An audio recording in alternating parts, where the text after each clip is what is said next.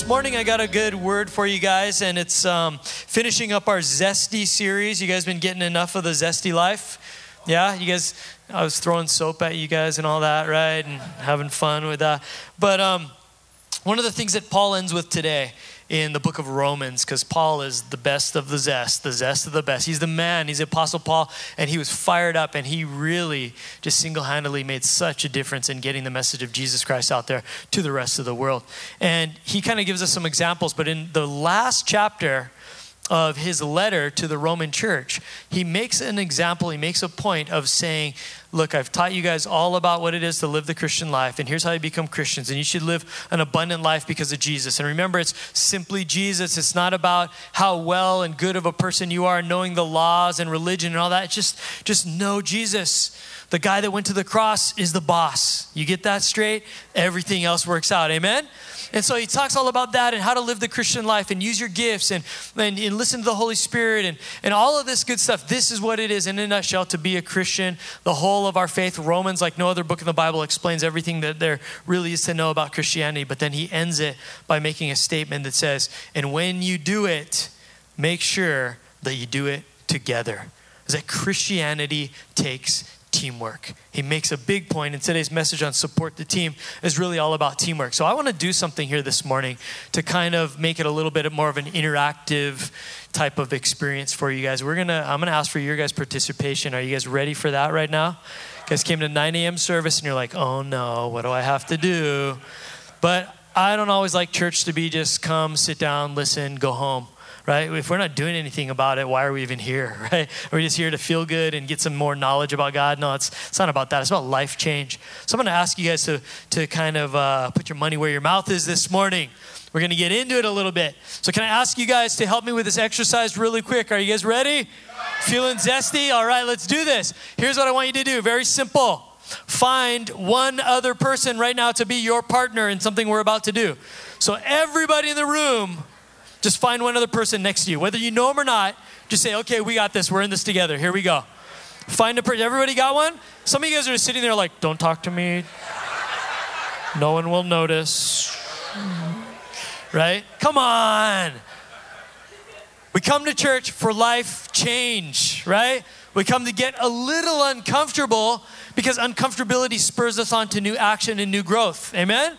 So find a partner right now, right next to you. Everybody got a partner? Everybody better have one. Look around you. Make sure that nobody's over there with the bulletin like, I'm just reading. I'm reading really intently right now. Everybody's got to have a partner, okay? Everybody's got one. Not 3, not 4, just you and one other person. Got it? Yeah, because you guys are hiding in your family. Let's just do this together. We don't know anybody. We don't want to. We're talking about team today, so find a partner. Okay, here's what you got to do. Next set of directions, real simple.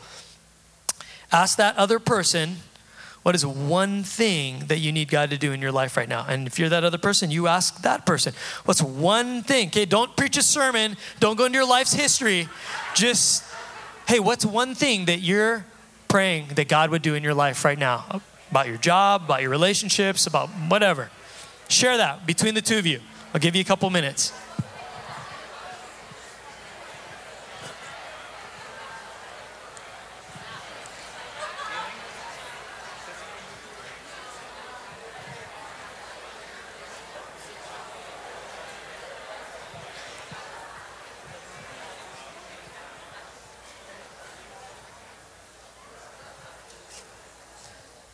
Okay, everybody's about done. Each of you shared one thing you need some help with right now in life, right? Okay, here's a little more interactive what we're going to do. We're talking about team here today. We're talking about the fact that Jesus said, if we have any shot at reaching this world for him, loving this world, making a difference, bringing other people onto the team, it starts with the home team. It starts with us loving one another. It says in John 13:35, Jesus said, your love for one another, that means Christians for other Christians, will prove to the world that you're my disciples. See, the fact that if we're trying to reach people with the love of Jesus and offer them something that they don't have, it's got to look good to them. They've got to see it at work in our life. And the way that we love each other and support the home team, the family of God, the body of Christ, is going to determine how effective we are to reaching the rest of the world. It's just real plain and simple.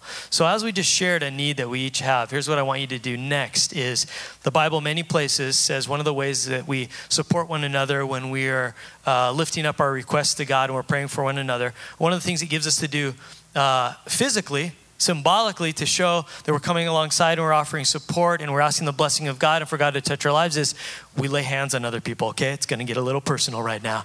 But you take your hand and put it on your friend's shoulder that you're going to be praying for. Okay, just shoulder. Let's keep it clean. Keep it safe. Let's not be too intrusive now. Maybe just a finger, whatever. Some of you guys, this is hard. You're breaking out of this like Lone Ranger status and you have to like actually love someone. Put your hand on their shoulder, just that person that you're praying for. And this is what we're going to do. Some of you are freaking out right now. I'm not going to make you pray out loud for that other person. That might be a little bit too much right now. Some of you guys, no problem. I'll pray for hours. But some of you guys, this is a stretch right now. But I'm going to pray. I'm going to pray because we're a team. And I'm going to lift up all of our problems to our head coach that can take care of all the problems that are on our team right now. And as I pray and lead us in a group prayer, I want you to be purposely praying that one request that your partner just gave you. I'm going to pray for all of us, but you, in your head and your heart, are lifting up to God that person's one need. You don't have to speak. I'll pray, but we're just going to do that. Can we do that right now? Let's bow our heads. Father God, in Jesus' name, we are a team. We are a family, Lord. We're your kids. You're our Father. You love us, and you tell us that life works out better when we're acting like a team and loving one another. In fact, we're more effective in reaching this world when the world sees how good it is that we love each other. So, Lord, sometimes we fall out of that, and we get into speaking negative words, or we get into being Lone Ranger, or thinking we can handle it on our own. But, Lord, that's not what we want to do right now, right here. Lord, we want to take advantage of the team. And so, Lord, as we lift up all of these prayers that are going out, we are each specifically thinking of that one prayer that we just heard. And we are praying that, Lord, in Jesus' name right now in this church, on this team, Lord, we are praying for healing. We're praying for restoration. We're praying for abundance. We're praying for resourcing. We're praying for love. We're praying for relationships. We're praying for finances. We're praying for health issues. We're praying for whatever it is, Lord, that's on our heart that person just shared with us. In Jesus' name, let it come to pass, Lord. We believe you. We ask in faith, Lord, that it's nothing that we can do, but we offer it to a mighty living God that loves to give good gifts to his kids. So right now, Father God, we lift up these petitions, these prayers, these lives of our family members. Lord, we realize we're going to be together for all of eternity, and we need to start acting like family and like a team. So right now, Lord, in Jesus' name, we pray for our brothers and sisters right here that you would meet their needs, that you would answer their prayers, that you would do what would be best for their life and their circumstance in your timing and in your way. Father, we lift this up and we claim this in Jesus' name. Amen. Amen. All right, give that person a high five right there. They just prayed for you. That's cool. And you prayed for them. And here's what I want you to do to take it one step further. Would you remember every day this week to lift up specifically that one prayer request for that one other person, and let's see what God can begin to do as we begin to commit this. It's all about being a team, isn't it? Doesn't that feel good? See, some of you guys like literally were freaked out about that. You're like, what is he going to make us do? Someone's touching me right now. Some of you guys are like, oh, they're touching me, but I kind of like it. It's kind of good. See, we need each other. And the word that I have for you guys today is that we need teamwork, that Christianity works best when we're living as a team. I prayed this the other day. I started my studies on Thursday. Thursday is usually my study day for the weekend sermons. We start the process earlier in the week. Tuesday, we get all the preaching pastors together, and we evaluate whoever preached on the weekend and how the announcements went. And we try to skill and coach each other to be better. And it's not critical. It's like positive, like feedback and how we can work on our game and sharpen up.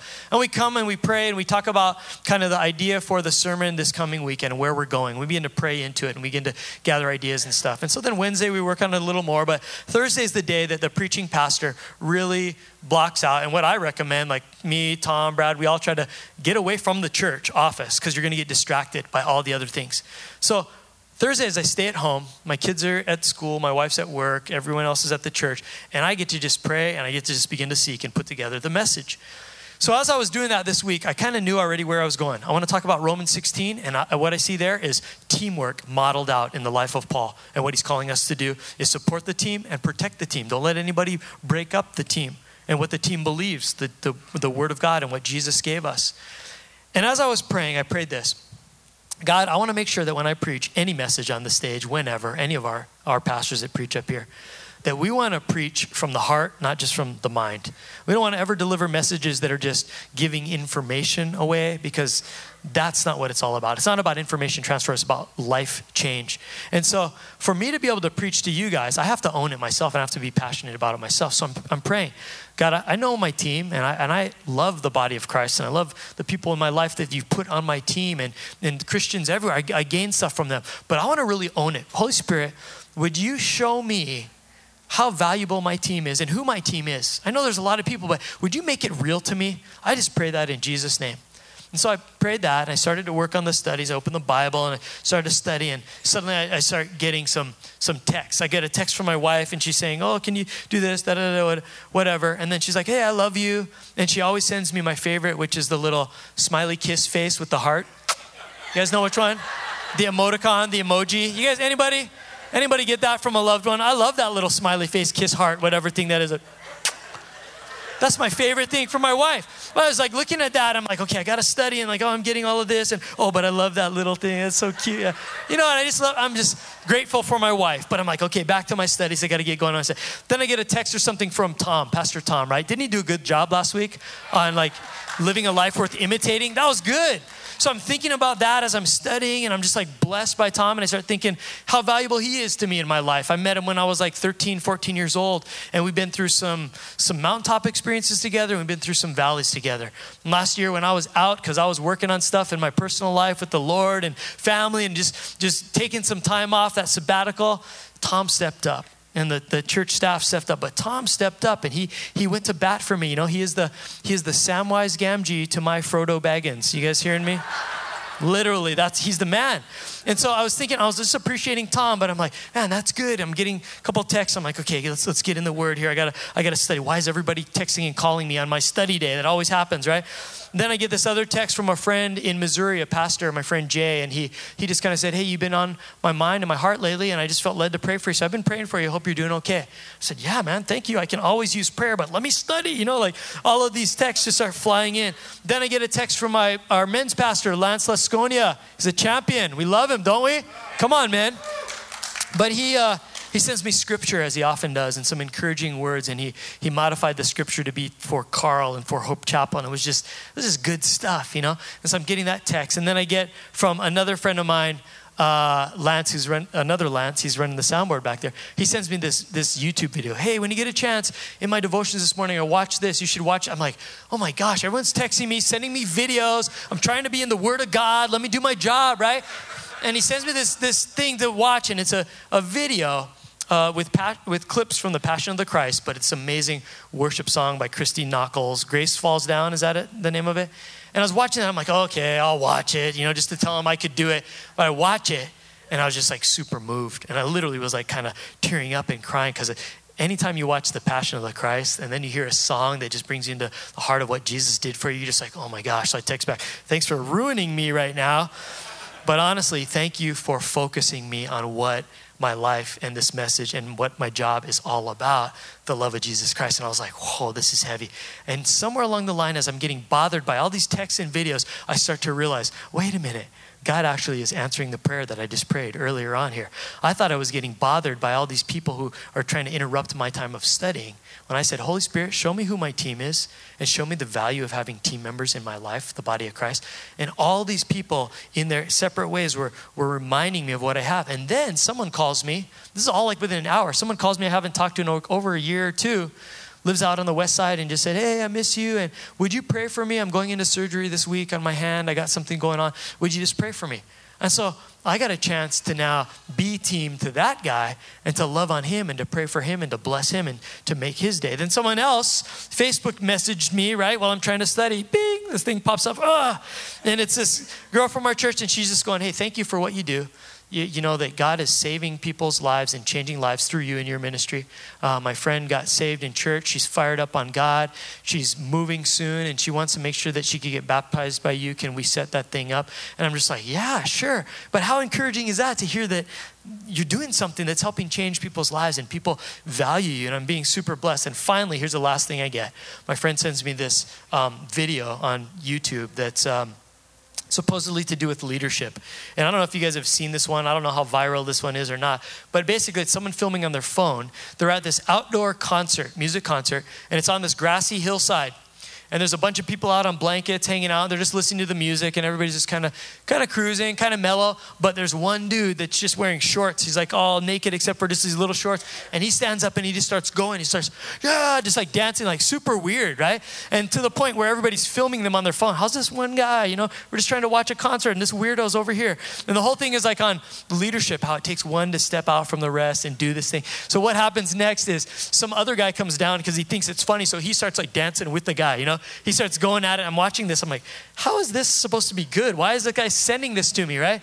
And then what happens is another group of people run up and they think it's fun and cool. And they all start doing stuff and somersaults and cartwheels and just dancing weird. And then literally within the length of this video, like 2.5 minutes, the entire hillside of people all just start rushing in, supporting this. The whole hillside is just dancing and freaking out and acting weird and doing all this stuff. And then the song ends and everybody's just like, yeah, they're just all excited, enthusiastic. I'm like, what is this for?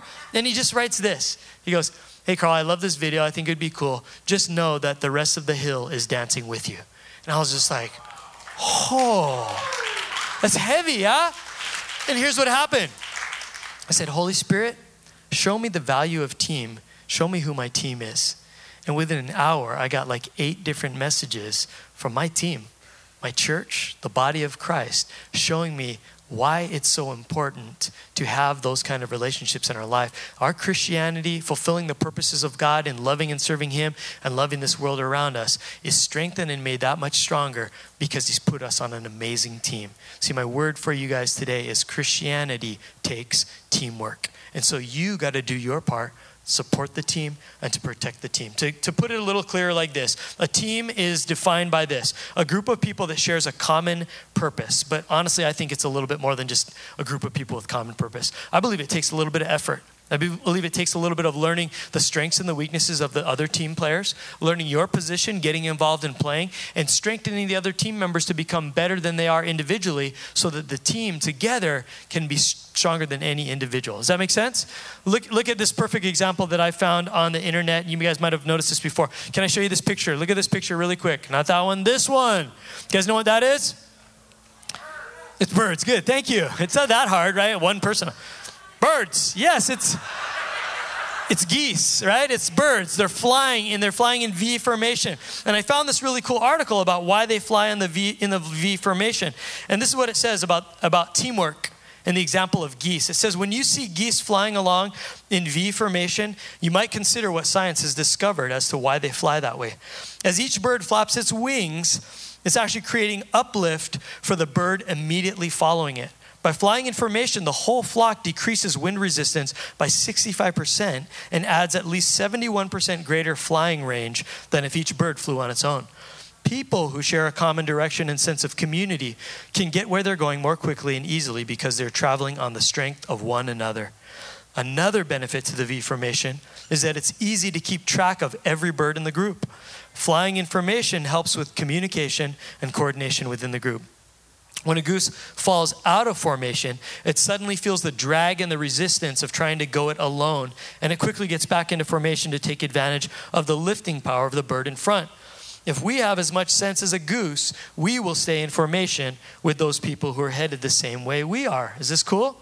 It says, when the head goose gets tired, because he's the one that's not getting any of the uplift, right? It says when he gets tired, it rotates back in the wing, and another goose flies point. It makes sense to take turns doing demanding jobs, whether with people or with geese flying south. Geese also, this is interesting, will honk from behind to encourage those up front to keep up their speed. See how many of us, we get honked at, or we need to honk at others. And it says, finally, this is important. When a goose gets sick or is wounded by gunshot and falls out of formation, 2 other geese fall out with that goose and follow it down to lend help and protection. They stay with the fallen goose until it is able to fly or until it dies, and only then do they launch out on their own to find another formation to catch up with their group. We can learn a thing or two from geese. Isn't that good? That's pretty cool, right? But see, that's a team. That's the team that we're on. Is that when we became Christians, we know that salvation happens through us and a relationship with Jesus alone, right? We don't get saved because other people work to get it. They help lead us, but really it's only Jesus. But when we become Christians, we don't just become, like the Bible could have described it in any way. The Bible could have used terms like, we're just co-workers, right? There's places where we read that in Scripture. We're co-workers together. Or it could have used things like, we're God's army. We're just all soldiers together. But I love the fact that the Bible in so many places talks about when you become a Christian, it's not just you and Jesus and some other people. It's family. And God is our Father, and we have brothers and sisters. And these are eternal brothers and sisters. And we need to get along and love each other in such a way that those outside of the family of God would be drawn to the family of God so that they can become the family of God. Amen? Because Jesus, the way he lived his life, and he lived and he loved people with such intensity and with such participation in the team that the notorious sinners and tax collectors and everybody out there were like, how do I get to join your team because your team looks good? And we're not going to be of any effect to the rest of the world around us until we can prove that we have something that's worth, a team that's worth joining. And so that's what we're going to talk about today, because the problem is in our lives, we don't always take advantage of the team. A lot of us sitting in church, we may have gone to church for years and years, but we don't really take advantage of the team around us. Maybe some of us say, well, I know a couple people at church and that's good. Some of us are like, I don't really need too many people. I come, I get the message, I get worship, and I live a pretty good life. I don't need all these other people. I don't want to be vulnerable with people. I'm good. I'm doing okay. Well, the reality is we're not taking advantage of what's available. I read the prayer request cards every week. All the ones we fill out here, I read them. I get the list and I go through and I pray for you guys, and the staff does and other people on the prayer team do it. So I read them, and a lot of times what I see is the requests that people are making to the church and asking God, lift these things up to God for them. A lot of them, I read between the lines, is the fact that some of these people just need other people in their lives. They're not really taking advantage of the team, that their only source of someone joining with them would be a simple prayer request by people that's impersonal on the prayer team, and hopefully someone else is praying for them. And I read between the lines and I realize that there's a lot of isolation.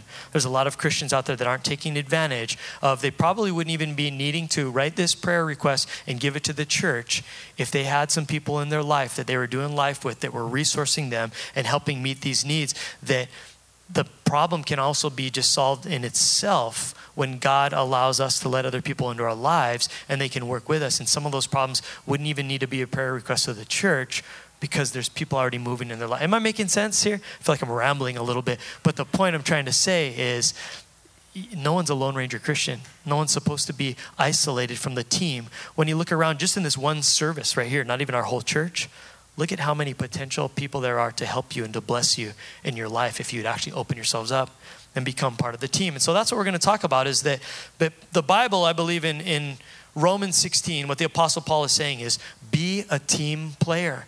Take advantage of the community around you that God has placed in your life. See, in Romans, this is what's cool.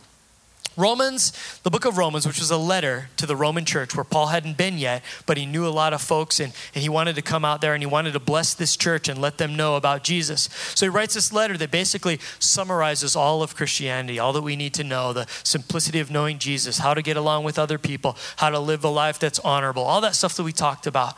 And he gives us a full overview of Christianity. But I believe he specifically ends chapter 16 or the last of his letter by giving us an example that basically says, and when you do all of this, you do it best when you do it together as a team. And because you're all headed in this direction and you are a team, don't let anybody mess up your team. Don't let anybody screw up the team, because together we're a force to be reckoned with in this world. We can change this world around us as we get together and we're in it and we embrace one another. But don't let anybody come in there and try to mess things up. And here's the reason I know that Paul's trying to make this example. He writes all these other letters, all these other books of the Bible, Philippians, Colossians, Galatians, Ephesians, to all these other churches. but he usually ends all of his letters with, hey, and may the grace of God and the peace of the Lord Jesus be with you. Love each other, be good to one another, peace out, basically, right? In summarization, he just kind of ends it generally speaking. But in the book of Romans, in the 16th chapter, he specifically names 36 individuals that are his friends and teammates. And he's telling the Roman church, hey, if you see this person Phoebe, make sure you honor her and love her. She did a lot to help me in the ministry. And these other people, and he goes on and he names all these other people. Priscilla and Aquila, hey, bless them. Blessings on them. Be good to them. They risked their lives with me. And these other people, they went to prison with me. And he lists name by name by name. And usually you read the book of Romans and you go, oh, that's just the chapter of Paul naming his friends. It's not a big deal. I think Paul specifically is trying to say, these are my people. This is what I want you to model your lives after. Be a team. I know at least 36 people by name that I'm naming here, who they are and what they did. Say hi to this guy. And would you make sure you say hi to his mom too? Because she was like a mother to me. That's what it says in these verses. That there's all these people from different walks of life. And Paul is trying to teach us, appreciate the team that's around you. People do different things for you. There's all different people in different walks of life. But as I read this and I go, wow, Paul had amazing friends, I realize this. You have to be a friend to have friends. That in order for Paul to list 36 names, he had to be the friend to them. Because some of these people literally risked their life for him. They're put in prison with him. They opened up their houses in hospitality for him. He knew them like family members, like brothers. Like that woman was like a mom to me. He appreciated these people, but in order to receive that love, you got to be a person that gives that love. Are you guys hearing me? That means we got to embrace our team. We got to be a team player. We don't just come to Christianity and go, it's me and God and everybody else is just there, but as long as I'm good with him. Well, that brings you salvation, but God designed it so that those other people could speak into your life. How many of you guys know that the Holy Spirit, one of his main nicknames in Scripture is the helper? Jesus said, I will send you the helper, right? Well, I believe this, is the Holy Spirit helps us by working through other members of the team of the family of God. See, he gives us spiritual gifts that aren't for us. They're for us to give away and to bless the other members of the body. And so if I want the Holy Spirit moving in my life, there's times he's going to speak to me personally and do things in my life.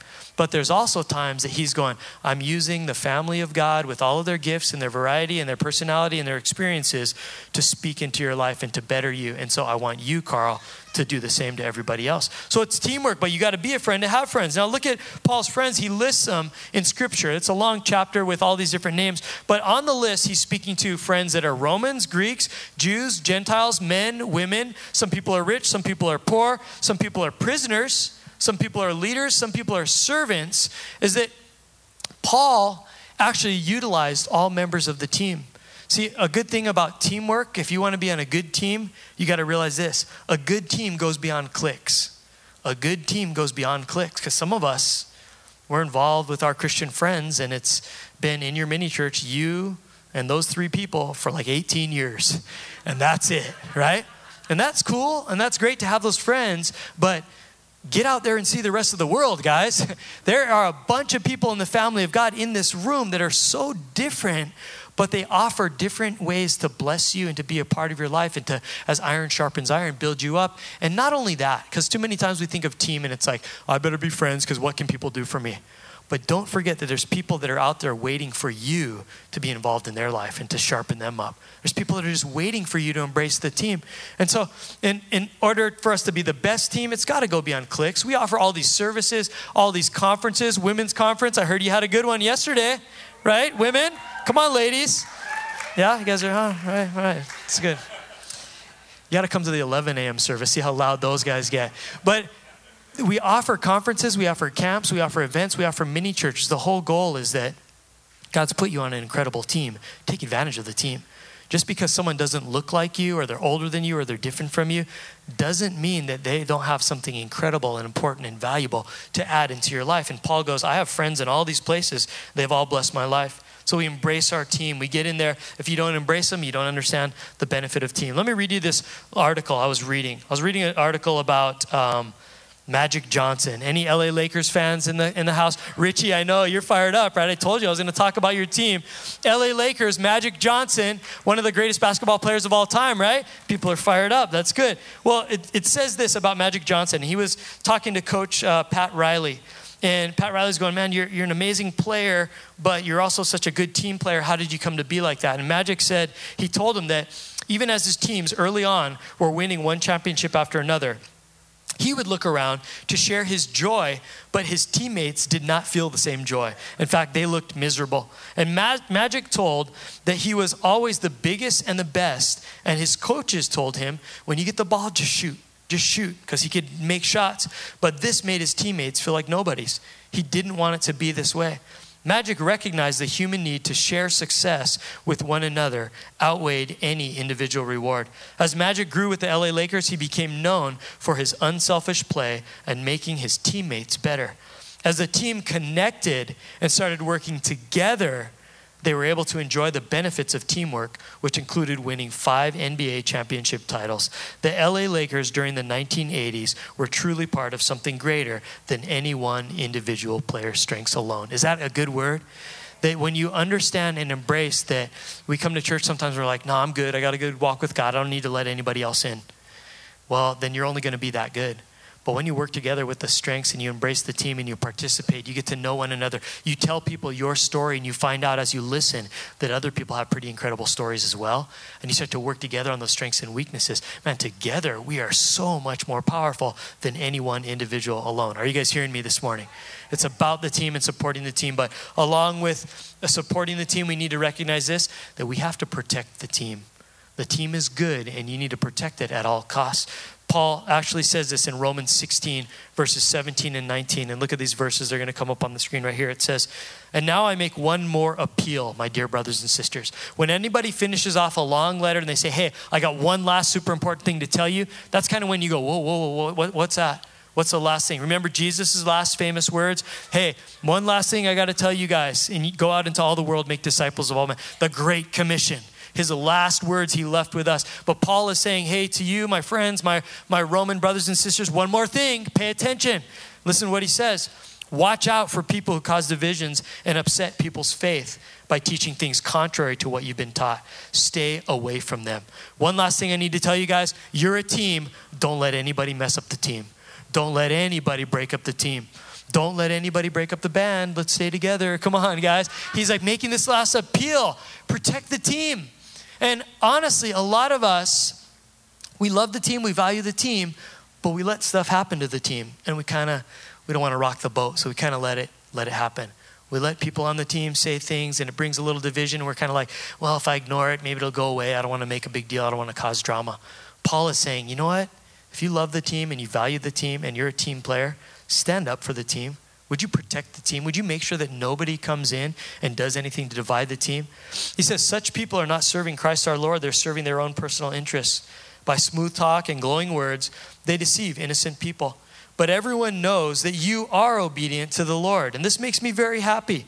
He's bragging on them.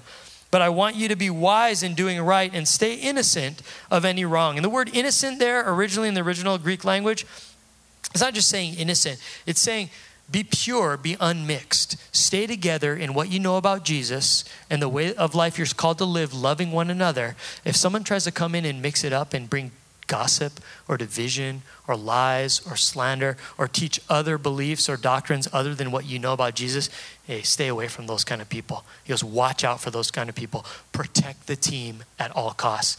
It's like this in family. Anybody got kids in the room here? You got kids? If someone tries to mess with your kids, you know it's on, right? Nobody messes with your kids. And it's like, I think, and I read in the paper of some of the terrible crimes that are committed towards little kids, and I get mad because I start thinking of my kids. If someone did that to my kids, I hate to say it, but I think my Christianity might take a little rest, and I might just do whatever is necessary in that moment. And I don't like to think those thoughts, but it's the fact that I love my kids so much, I'm going to protect them. You don't get to come in and you don't get to mess with them. You don't do any of that stuff. And I hope that doesn't sound bad. I'm not saying I'm an evil person, but it's so strong that I'm going to protect my kids. And Paul is trying to say, the people he's put in your life that God has that are your Christian brothers and sisters, they're going to be with you for all of eternity. They're here to sow into your life and for you to bless their life. Make sure you protect that. Make sure that you don't let anybody come alongside and screw anybody up and create division within the body of Christ and within the team. Protect, fight for unity, go down for that. That's your family. In Titus 3, 9 and 11, Paul's again speaking in a different letter to his disciple Titus. He says, do not get involved in foolish discussions and spiritual pedigrees or in quarrels and fights about obedience to Jewish laws. These things are useless and a waste of time. He says, if people are causing divisions among you, give a first and a second warning. After that, have nothing more to do with them. For people like that have turned away from the truth and their own sins condemn them. And if you remember, as Paul is saying this, he's actually going back to what Jesus said back in Matthew 18. If someone's trying to bring division and hurt the team and they're sinning against you, he goes, make sure you deal with that thing right away. Too many times we get the whole like, I don't want to rock the boat. I don't want to say anything. We'll just let it go. A lot of times we sweep it under the rug and it just grows bigger and it comes out later and it's a lot worse. And what God is trying to say through Jesus, through Paul, is protect the team, deal with the problems, say something. Jesus said, if someone's sinning against you, go personally in love, privately, and say, hey man, you're kind of off base a little bit. That's wrong. You're hurting the team. You're hurting me. We need to fix that. I love you, but that's wrong. It says if they still won't listen to you, go back again with some more team members. Come back with other Christians. Go, look, together, we're all in this together. What you're doing here, it's hurting the team. It's not so good. You got to change. If the person still doesn't want to change, take it before the church leaders. Hopefully you get some spiritual authority to speak into their life and go, this is wrong. This is not good. You need to stop. You're hurting the team. They still don't want to listen. You know what Jesus said? It kind of sounds harsh until you look at it. He says, then just treat them like an outsider, like a pagan or a tax collector. But here's the irony in that. Jesus is not necessarily saying, kick them out, hate them, take revenge, gossip on them, and don't let them ever come to church again. You realize that Jesus is saying these words, treat them like a tax collector. And the guy writing this book was Matthew, who was a tax collector. So what he's saying is you still give them the open door and you still offer them grace and truth and love, but don't let them get in deep enough to hurt the team. You protect the team. Are you guys hearing me? That there's sometimes when we have to deal with one another and it's worth it to have that hard talk because we have to protect the team. See, I believe that Pastor Tom said something really cool last week when he said, avoid unnecessary drama. Wasn't that a good statement that he made? But see, I believe the opposite is also true, is that there is a time and a place to embrace the necessary drama. And that when there is division in the church, in the big church, not just this church, but in Christianity and on our team, that people are bringing in division or gossip or lies or slander or things like that that's going to tear down the church and the people in it. You got to embrace the necessary drama in that time. We're too much in a culture in Hawaii. They were like, I don't want to shame anybody. I don't want to like talk to people. But God is saying, do you love your team? Because your team loves you. Are you willing to fight for your team? Because team is bigger than any awkward talk that you have to have. You need to step up. See, I've been in a season in my life recently where part of the reason I went on sabbatical, there's hard stuff happening and there's people flat out lying about me and about our church and about our staff. And it hurts. It's slander, it's gossip, it's malicious talk behind our backs. And natural reaction would be duck and cover and just kind of like, I don't want to get into it. I kind of respect these people. I don't want to, this is bad. I don't like it. It hurts, but I don't want to deal with it. And that's wrong. And God told me, you got to step up. You got to talk to these people about it. So I went and I had the talks. Now the talks of, hey, the first time in love and with tears and everything. You got to stop. This is wrong. This is proven fact that this is lies and you're gossiping and we should handle it together, not by telling everybody else about it and hurting the team. And you think you make some headway? Doesn't work. You have to go and have another talk again and another talk and do the biblical thing and take it before leadership that's above us. And you know what? Sometimes it still doesn't work. But that doesn't mean that we have to slink back and not fight for the team.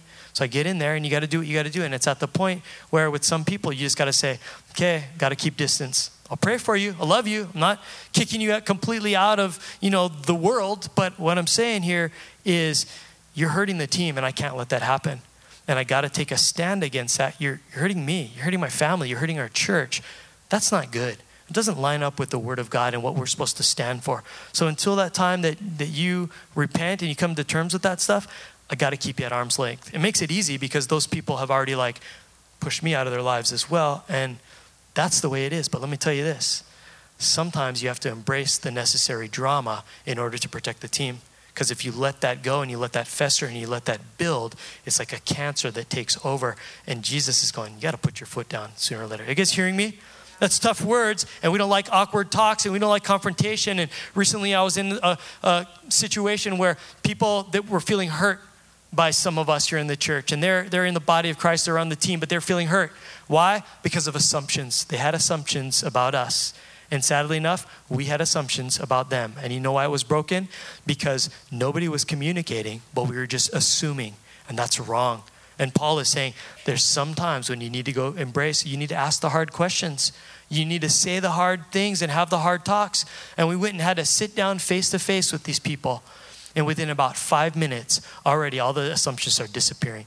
They shared their heart, we shared our heart. Everybody saw how it's miscommunication. We're sorry, we repent, we restored the relationship. We're tighter as team members now than we were before because we're trying to protect the team and we're trying to do the stuff that's drama. It's the hard talk to have, but it's the right talk to have. Are you guys hearing me? I believe a lot of us in our lives, we go through these things, people at work, people in our family, whatever. You got to have the hard talk. Why? Because you're fighting for the same purpose. You're fighting for something bigger. It's teamwork that we're after, the purposes of Jesus in our life. So sometimes you got to embrace the necessary drama. I read this story about Steve Jobs. Anybody know who Steve Jobs is, that guy? Apple. It's kind of a big deal. As I read this off my Apple iPad too. It's iPad mini. Steve Jobs has a metaphor for teamwork and about embracing the hard stuff, right? When I was a young kid, there was a widowed man who lived up the street. He was in his 80s and he was a little scary looking. But I got to know him a little bit. I think he may have paid me to mow his lawn. But he says, one day he said to me, come into my garage. I want to show you something. He pulled out this dusty old rock tumbler. It was a motor and a coffee can and a little band between them. He said, come with me. We went out to the back and we got some rocks from the yard, some regular old ugly rocks, and we put them in the can with a little bit of liquid and a little bit of grit powder, and we closed the can up, and he turned this motor on, and he said, come back in a few days. And this can was making a crazy racket as all the stones went around. I came back a few days later, we opened up the can, and what we took out were these amazingly beautiful polished rocks. The same common stones that had gone in through rubbing against each other like this. He claps his hands together, creating a little bit of friction, creating a little bit of noise, had come out, these beautiful polished rocks.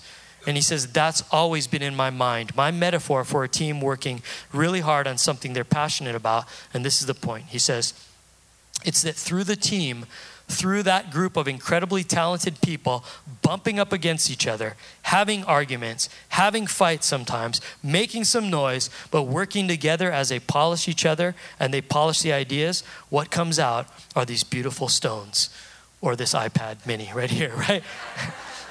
But you understand that sometimes you have to embrace the necessary drama in order to protect the team, and it creates something beautiful. The irritating people in your life and you as an irritating person in their life are actually grinding together and polishing one another up enough so that the whole team benefits and is greater than any one of those original bumpy rocks in the first place. Does that make sense?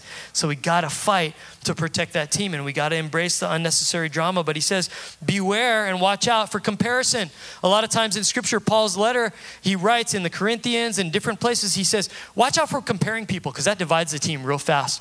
He says in 1 Corinthians 3:6, he goes, I planted the seed in your hearts about God, but Apollos, my friend and fellow minister, he watered it, but it was God who made it grow. It's not important who does the planting or who does the watering. What's important is that God makes the seed grow. The one who plants and the one who waters work together with the same purpose, and both will be rewarded for their own hard work. That means one of the greatest ways that we can divide the family of God and divide the team is when we compare teammates to teammates and we compare ourselves to other teammates. We come along and Theodore Roosevelt said, comparison is the thief of joy. Someone thinks they're doing a good job and you come along and go, yeah, but you should see how so-and-so does it. And you're just like, defeated. I thought I was all right? And instantly you drew a line in saying, they're better, you're worse, right? But I also think the other side of it's true. Not only do we tear people down and that's sin, but when we compare, sometimes we puff people up with pride and that's sin too. Because someone comes along and goes, hey, Carl, Pastor Tom's a better preacher than you, right? And someone, oh, that hurts me. But when someone comes along and goes, hey, Carl, you're such a better preacher than Pastor Tom. You know what that does? That feeds an unhealthy ego and pride in me that is wrong, that just created division, again, that says there's better and there's worse. What Paul's trying to say is we all just do what we're called to do.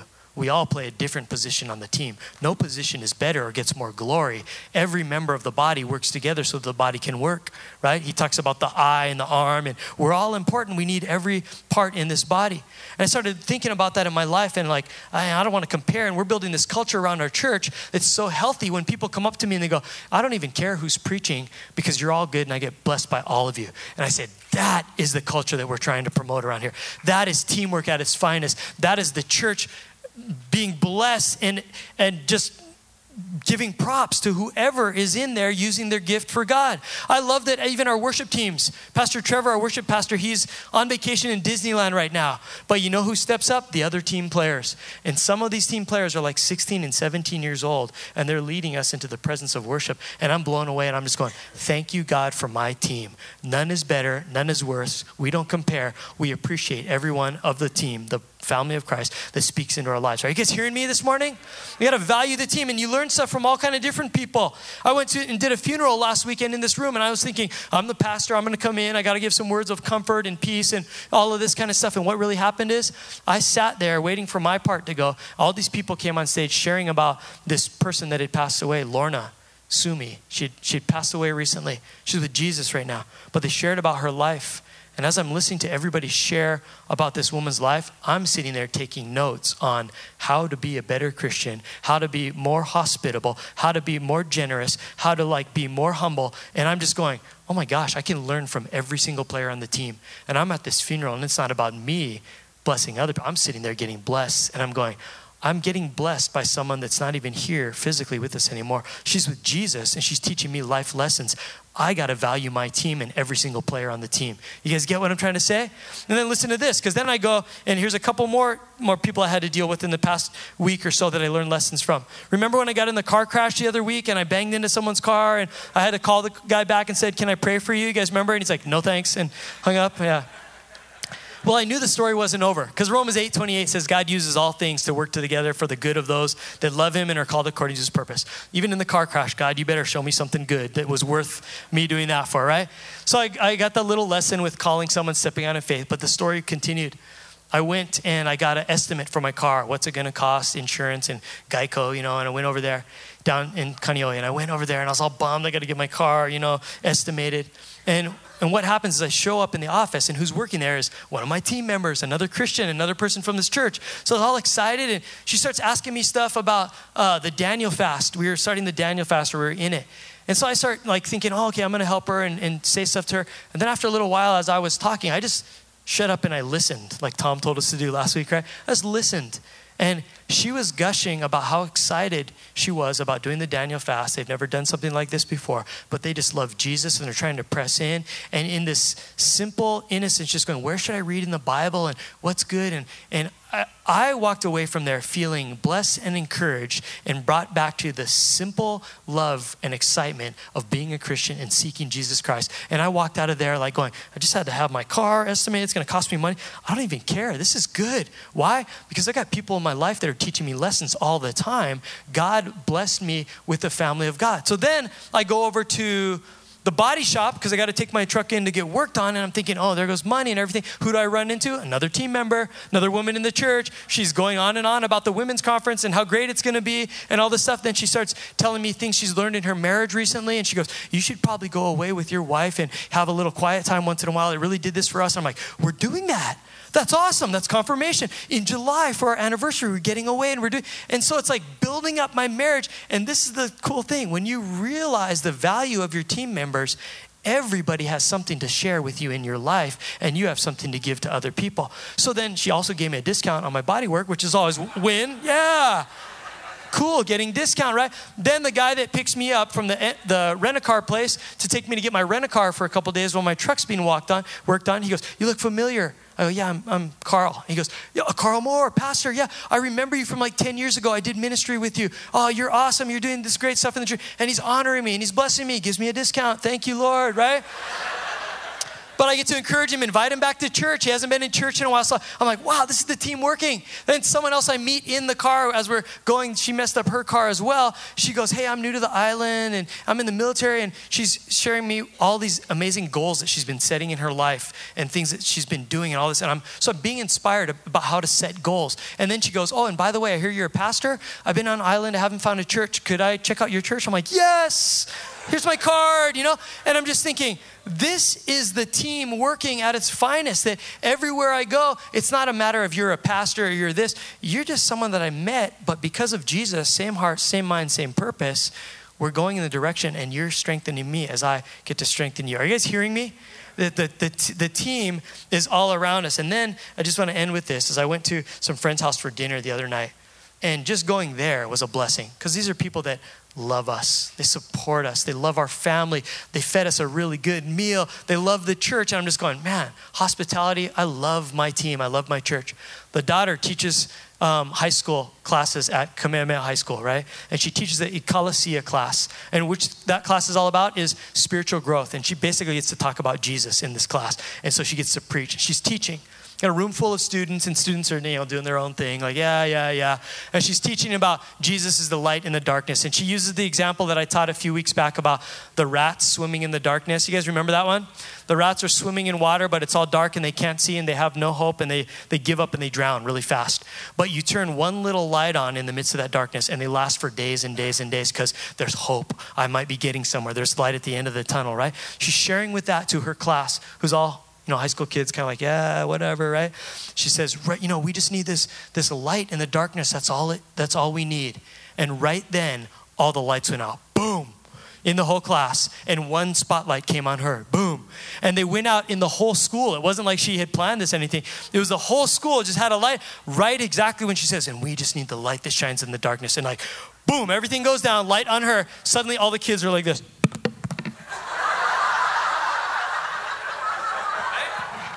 She didn't even plan it, but she ran with it. She's like, yeah, that's right. She stepped up and she goes, and what a crazy coincidence that it went out right when I said that and went out across the whole campus. But she goes, I bet you that there's at least one person in there that had an effect on their life. I'm thinking that whole class is going to remember that the rest of their life. That you're talking about Jesus, the light of the world, shining in the darkness. That just happens. They're blown away. They're going to remember that for the rest of their life. And you know what? I walked out of that conversation going, I love my team. I love people that are standing up for Jesus, that God is real in people's lives and he's moving. And God, this Christian life, it takes teamwork. And I'm going to support my team. I'm going to protect my team at all costs. And I'm going to gladly embrace this team that you've given me, God. Thank you for my team. Is that a good word this morning? Let's bow our heads and we'll get you guys out of here. Lord, we love you, and you are the team captain. You're the coach. You're the owner of the team. You are our God, our Father, and we're just your kids, and we're so thankful for who you are and what you do in our lives. Lord, thank you so much for this church.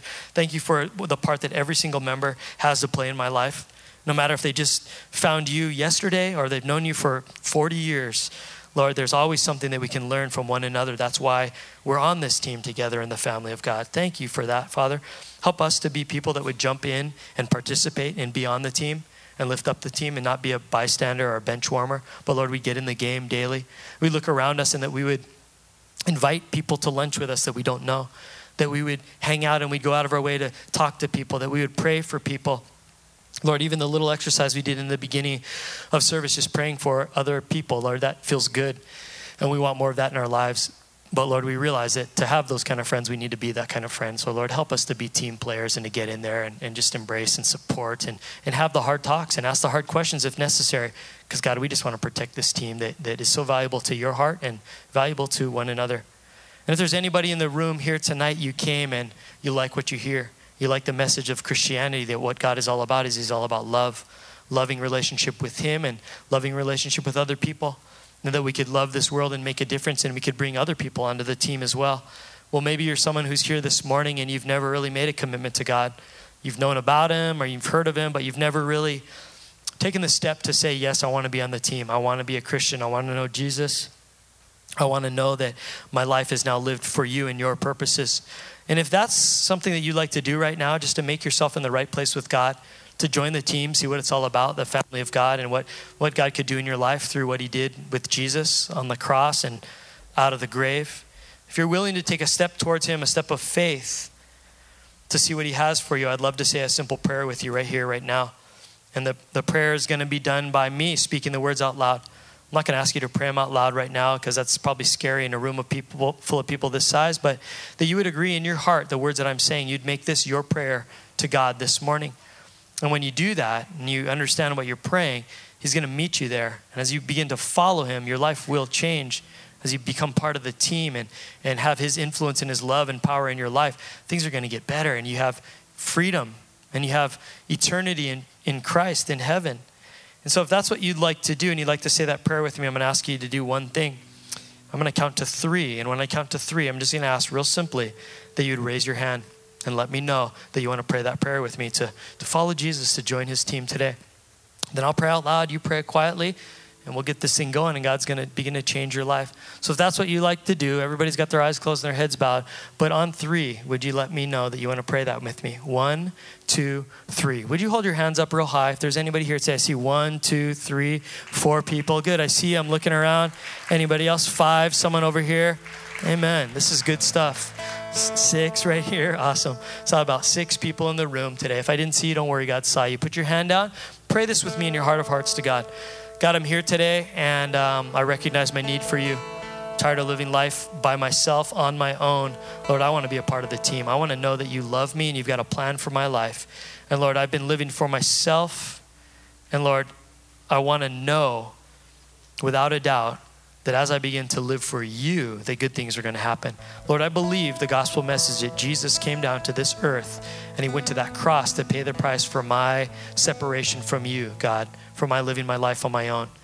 So Lord, I accept what you did as you paid the price to bring me back into a relationship with you, that you died on that cross, that you paid the penalty for my separation and my rebellion from you. And Lord, not only did you pay the price, but Jesus, you rose from the grave on the 3rd day to prove that you are God, that you have power over death, but also over my sin and my guilt and my wrongdoing and my rebellion. So Lord, I receive the payment that you paid for me. From this day forward, I believe in you and I will follow you. Lord, as I join your team, as I read my Bible, as I get to church, as I become water baptized, just to symbolically show what's happening to me as I die to myself and I'm a new creation in you. Lord, as I receive the power and the help of your Holy Spirit in my life, I need some help here. Lord, I believe you and I trust you that you're going to help me. Lord, everything that you have in store for me right now, my answer is yes. From here on out, I choose you. Your life, your purpose is in me. Thank you for letting me be part of this amazing team. And Lord, I ask for you to just carry me all the days of my life into eternity. And in Jesus' name, the church says, amen. Can we praise God for those people this morning? Unreal.